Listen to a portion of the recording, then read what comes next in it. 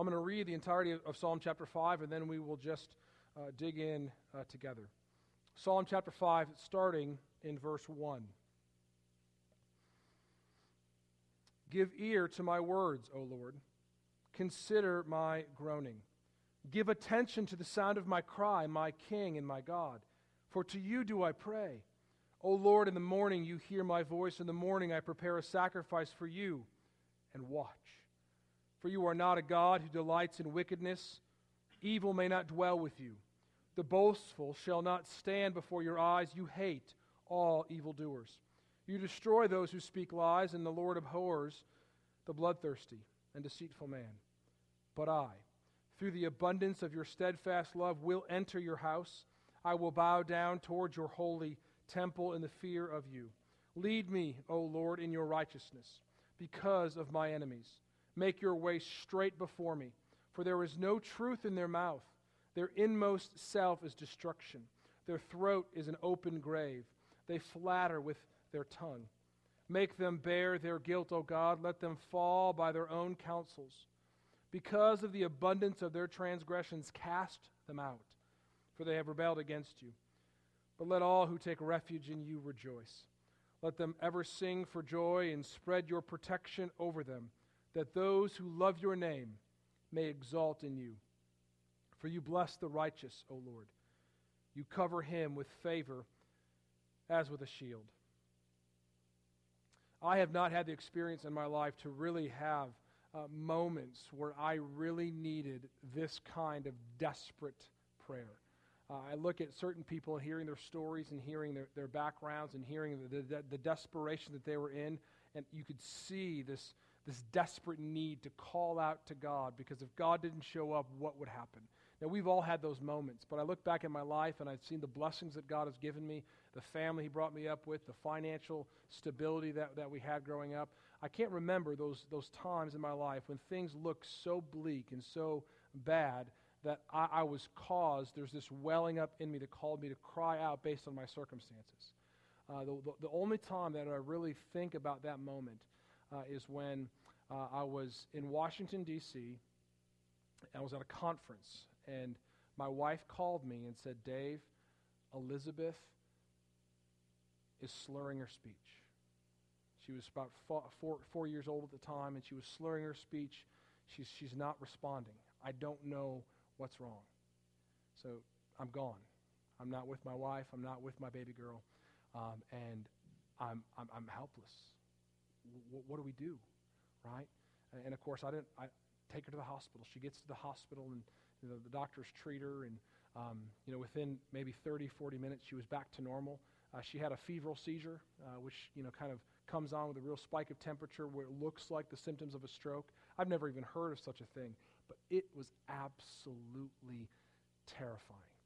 So I remember being in Washington, D.C., and leaving the sanctuary of the conference and just sitting on the steps and just crying out to God, tears streaming down my face. God, be with my baby girl. Be with my baby girl. Help her. Make sure she's okay. You know, as a parent, you have those moments, right?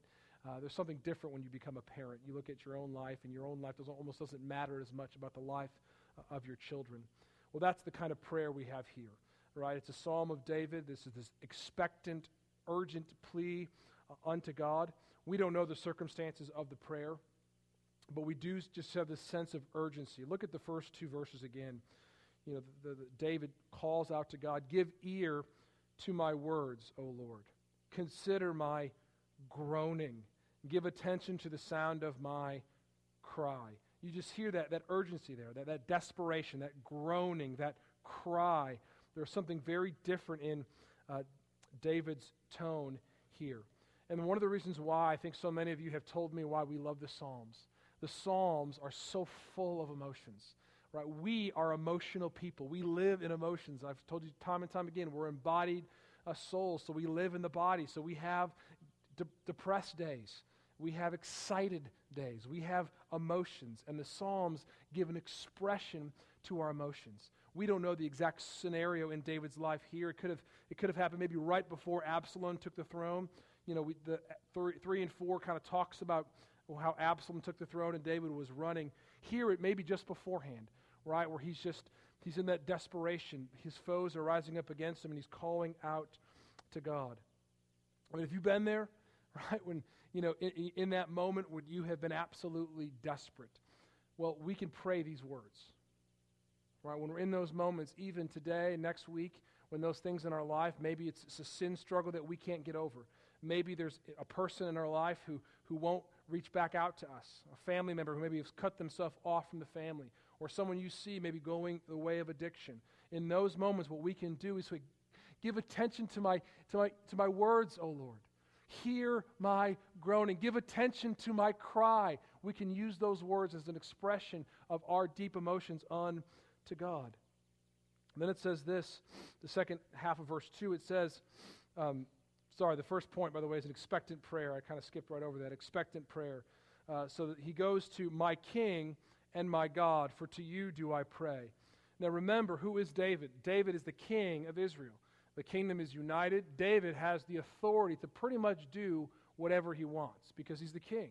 Now, if you look at the history of Israel, as we saw this morning, Israel had kind of an up and down history. If the leaders were good, the kingdom was usually good. So if you read through the book of 1st and 2nd Kings, usually that they start, the so-and-so king of Israel did what was right in the eyes of the Lord. The so-and-so king of Judah did what was wicked in the eyes of the Lord. It goes back and forth. The nation kind of went the way of leadership. Now remember how how Israel even got a king. They rejected the Lord from being their king, and they said, God, give us a king so we can be like other nations. They wanted to be like other nations. Saul was not he was the king in man's eyes, who everyone wanted. But then David came up. And David was a man after God's own heart. And we see that here. David understood, even though he was the supreme authority in the land, he was under authority. I think that's something that our leaders today need to understand. People may be in positions of power, but even those in positions of power submit to someone who is in a greater source of power, the Lord God himself. And that's what David says, my king and my God. David understood his role before the Lord. And because of that, look at verse 3. It says, O Lord, in the morning you hear my voice. You see how the change there? In the first two verses, it says what? Give attention to my ears. Hear me. And then verse 3 says what? You've heard me. There's this change, right? In the morning you hear my voice. You have already done this. In the morning I prepare a sacrifice for you. So this is the picture of him going to the temple. There's this gathering of God's people. They're gathering in temple to worship. It says, I brought my sacrifice to you. And then what does he say? And watch. He's just going to wait and sees what happens. See what the Lord is going to do. One of the cool things you can do if you have boys, one thing boys love is they love to see things get destroyed or eaten, right? Boys love to do that. So if you ever want to make a boy happy, you show them a snake in a cage, and you drop a mouse in the cage. And what's the snake going to do? He's going to eat the mouse, right? Because a snake acts according to his nature. A snake is going to respond in that way. Well, this is what David is saying. He's saying, listen, you are my God, you are my king. You hear my prayer, right? I've asked you to hear me, and you hear me. I brought my sacrifice to you, and now I'm just going to stand back and watch what the Lord does. And the Lord will always act according to his nature, a nature that is righteous and just and holy. So we can always trust that God will do what God does. So when we lift our request to God, what do? We sit back and we watch and say, God, what are you going to do? In those moments in my life when things have been very uncertain, I don't know what's going to happen. I don't know where the future is going to hold. What I do is I say this, what are you going to do, Lord? I have no idea the next step. I remember leaving D.C. I laid down my job. I didn't have a job. I didn't know where I was going. I sold my house, didn't have a place to live, and my stuff's in a storage unit. I said, well, Lord, I don't know what's going to go on here. But you're going to do something. You're going to open a door. Why? Because you're my God. And that's what God does. God acts for his people.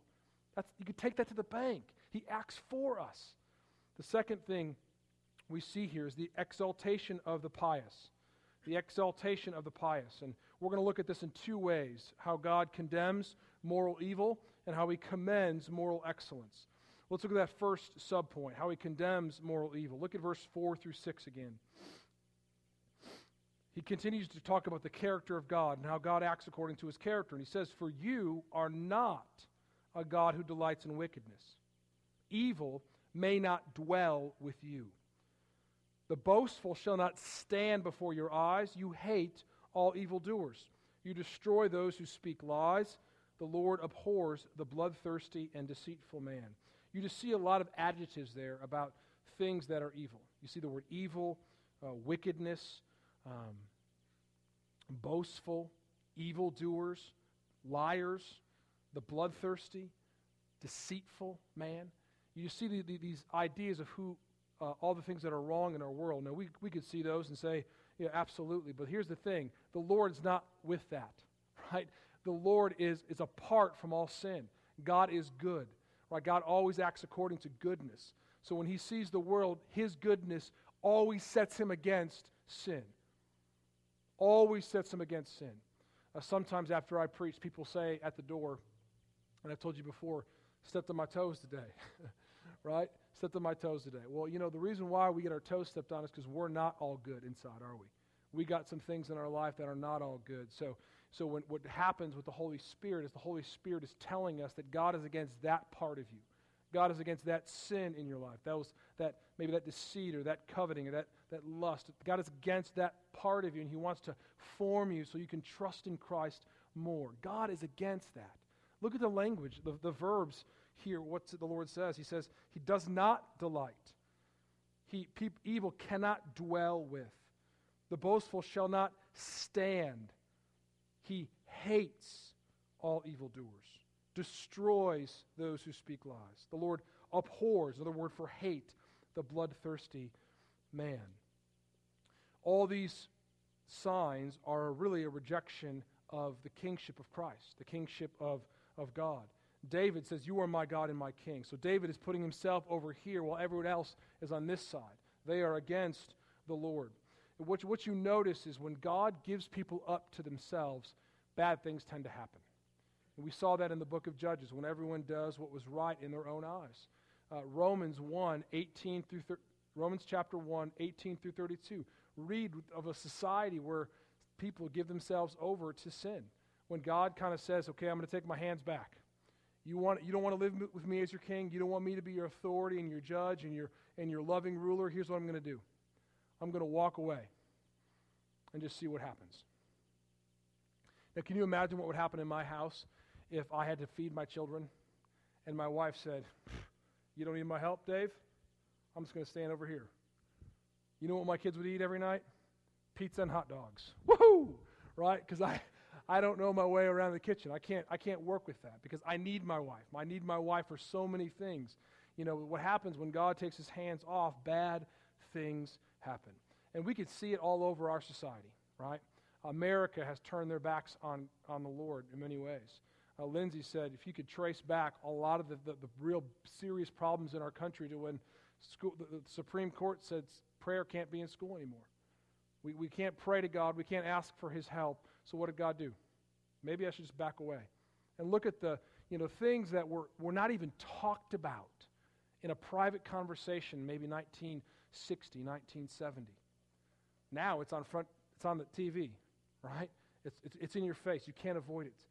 We have the internet, which is aggressively used by the evil one, I believe this, aggressively pursuing people to drag them down paths that they would never go. Technology can be a blessing, but if you have grandchildren, you need to protect them from the internet because there are people who are aggressively pursuing 10, 12, 13, and 14-year-olds with pornography. God's saying, okay, that's the life you want for your society. Let's see what happens. We see that when people look at marriage. And God's against it. God's against it. God does not want his people to be that way. And we know this. Jump down to verse 9. David kind of continues to speak about these evildoers. He says, "For there is no truth in their mouths. What they speak are lies. Their inmost self is destruction. Their throat is an open grave. They flatter with their tongue. Then verse 10 is the first time this appears in the psalm. Make note of this. Make them bear their guilt, O God. Let them fall by their own counsels because of the abundance of their transgressions. Cast them out. First time in the Psalms when a prayer goes up asking for God to punish evildoers. Typically, when we see people who are in sin, what do we want them to, what do we pray? We pray that God would forgive them, that God would grant mercy, that God would bring them to repentance and lead them to the truth. But here it doesn't say that. These men look as if they're so far gone and they've lived in such a way that's so hateful and so evil. God says, judge them. You are good, God. Judge them. This is the kind of thing that wells up in me when I see what's happening in the Middle East with ISIS. All the beheadings and all the things that making people try to deny Christ. What I pray, I say, God, judge them. Judge them. Of course we want them to repent. We want that, but sometimes people have shown themselves and they're over here and they're not going to repent. So God says, judge them. Show yourself mighty. Show yourself strong, God. That's what I think the prayer is here, right? It's not saying that we don't want even those people can't repent. Don't hear that. We want anybody can repent. As long as there's breath in your lungs, anybody can repent, right? Like I said this morning, for God sent his own Son into the world that whoever believes in him shall not perish but have eternal life. The door is open to everyone. But here, David's looking at these men and saying, their lives and their character are so far gone, there is no hope for them. So God, it's time for you to bring justice. That's what I want to see. But notice what it says at the end of the verse. End of verse 10. It says, for they have rebelled against you. Now, who are these people primarily against? They're against David and the people of God. But here, David says they're against you. When people are against the people of God, so when people are against the church, who they're really against is God himself. God so identifies himself with God's people that to be against God's people is to be against God himself. This is one of the reasons why God hates dissension in a local church. Because people in the local church should always be in love with one another, right? To bear with one another, to serve one another, to outdo one another in showing honor. Because if we're not, what we're saying is that we may be against God in the church. How can God's people be against God if we don't love one another? Remember when Saul was on the road to Damascus? A voice came from heaven, knocked him off the horse, and he says, Saul, Saul, why do you persecute me? Who was Paul persecuting? He was persecuting the church. He was persecuting God's people. But according to God, according to Jesus Christ, he was persecuting God himself. It's the same thing that's said here. We need to care about how we live as a body. And this is why I think that one of the reasons why I think the church is so important. Because, we live and show the true love of God to the world. How we live as a body of believers shows the world what is true and what is false. How does someone who is against God know what it means to be for God? Us. Now, how many people do you know don't step foot in church because of Christians? Because they got hurt in the church. Now, they're in sin and they're wrong. That's a lame excuse, right? They're against God. I believe that with all my heart. I think if you are not actively fellowshipping in a local church, right? I mean, I'm not talking about people who may have been hurt and need some time. I'm talking about people who are just saying, I don't need to be part of the church. Those people who are not submitting to God's authority vested in the local body of believers, I think that they're gonna have a rough day at judgment. I believe that, right? Because God so identifies with his people, right? So I need to so identify with you as a member of the body of Christ to show my love for God. How can I show my love for God if I don't love you? How can you show your love for God unless you love me and each other? You can't do it. This is one of the reasons why we want to share testimonies. This is one of the reasons why we want to get to know one another. We want to make sure that we are growing in love. But not only does God condemn moral evil, he also commends moral excellence. Look back with me at verse 7 and 8. It says, but I, through the abundance of your steadfast love will enter your house. Now, how does David say he's going to enter the house? Not because of his own righteous character, not because of his own good morality, but through what? Through your steadfast love. Now, is David at this point in his life living a righteous and moral, God-honoring life? Absolutely. But what is the reason why he's doing it? It's the steadfast love of the Lord. This is not a boastful, look at how better I am than you. This is a look at how kind and merciful God has been to me. I don't deserve the mercy he has. It's because of your steadfast love I will enter your house. Then we see this humility and this contrition. I will bow down toward your holy temple in the fear of you. That's what I was trying to get at this morning with that image of the stone. You know, one day we're going to have to face that stone. Now, we're either going to be crushed by it or we're going to be saved by it, by Christ. It all comes down to, are we living in pride, being boastful? Well, even this text, what does it say? The boastful will not what? They will not stand. So we do what? We bow. We bow on our knees, on our faces, and say, you are my king. I serve you, and I serve you alone. That's the picture here. That's what David is saying, right? I bow down in fear of you. You are my king. You are the one I lift up. Then he says this in verse 8, which will be the title of most of your headings in your Bibles. Lead me, O Lord, in your righteousness. Because of my enemies, make your way straight before me. Growing up, we lived in Palatine, Illinois, and right behind an elementary school, Lincoln Elementary, where I went to elementary school.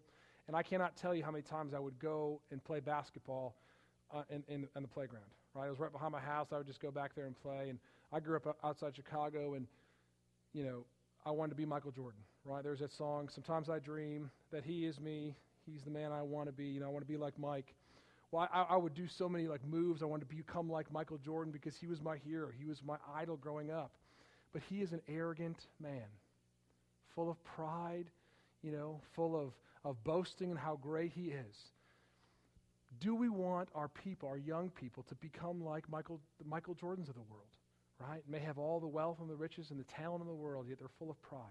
No, we want them to be like Christ. We want them to be like the righteous King of Kings and the Lord of Lords. You know, I want my children to be like many of you. This is one of the reasons why, as long as I'm pastor here, I'm going to have my kids in the service. You know why?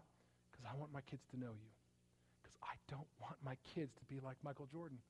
I don't want my kids to be like LeBron James. You know who I want my kids to be like? You.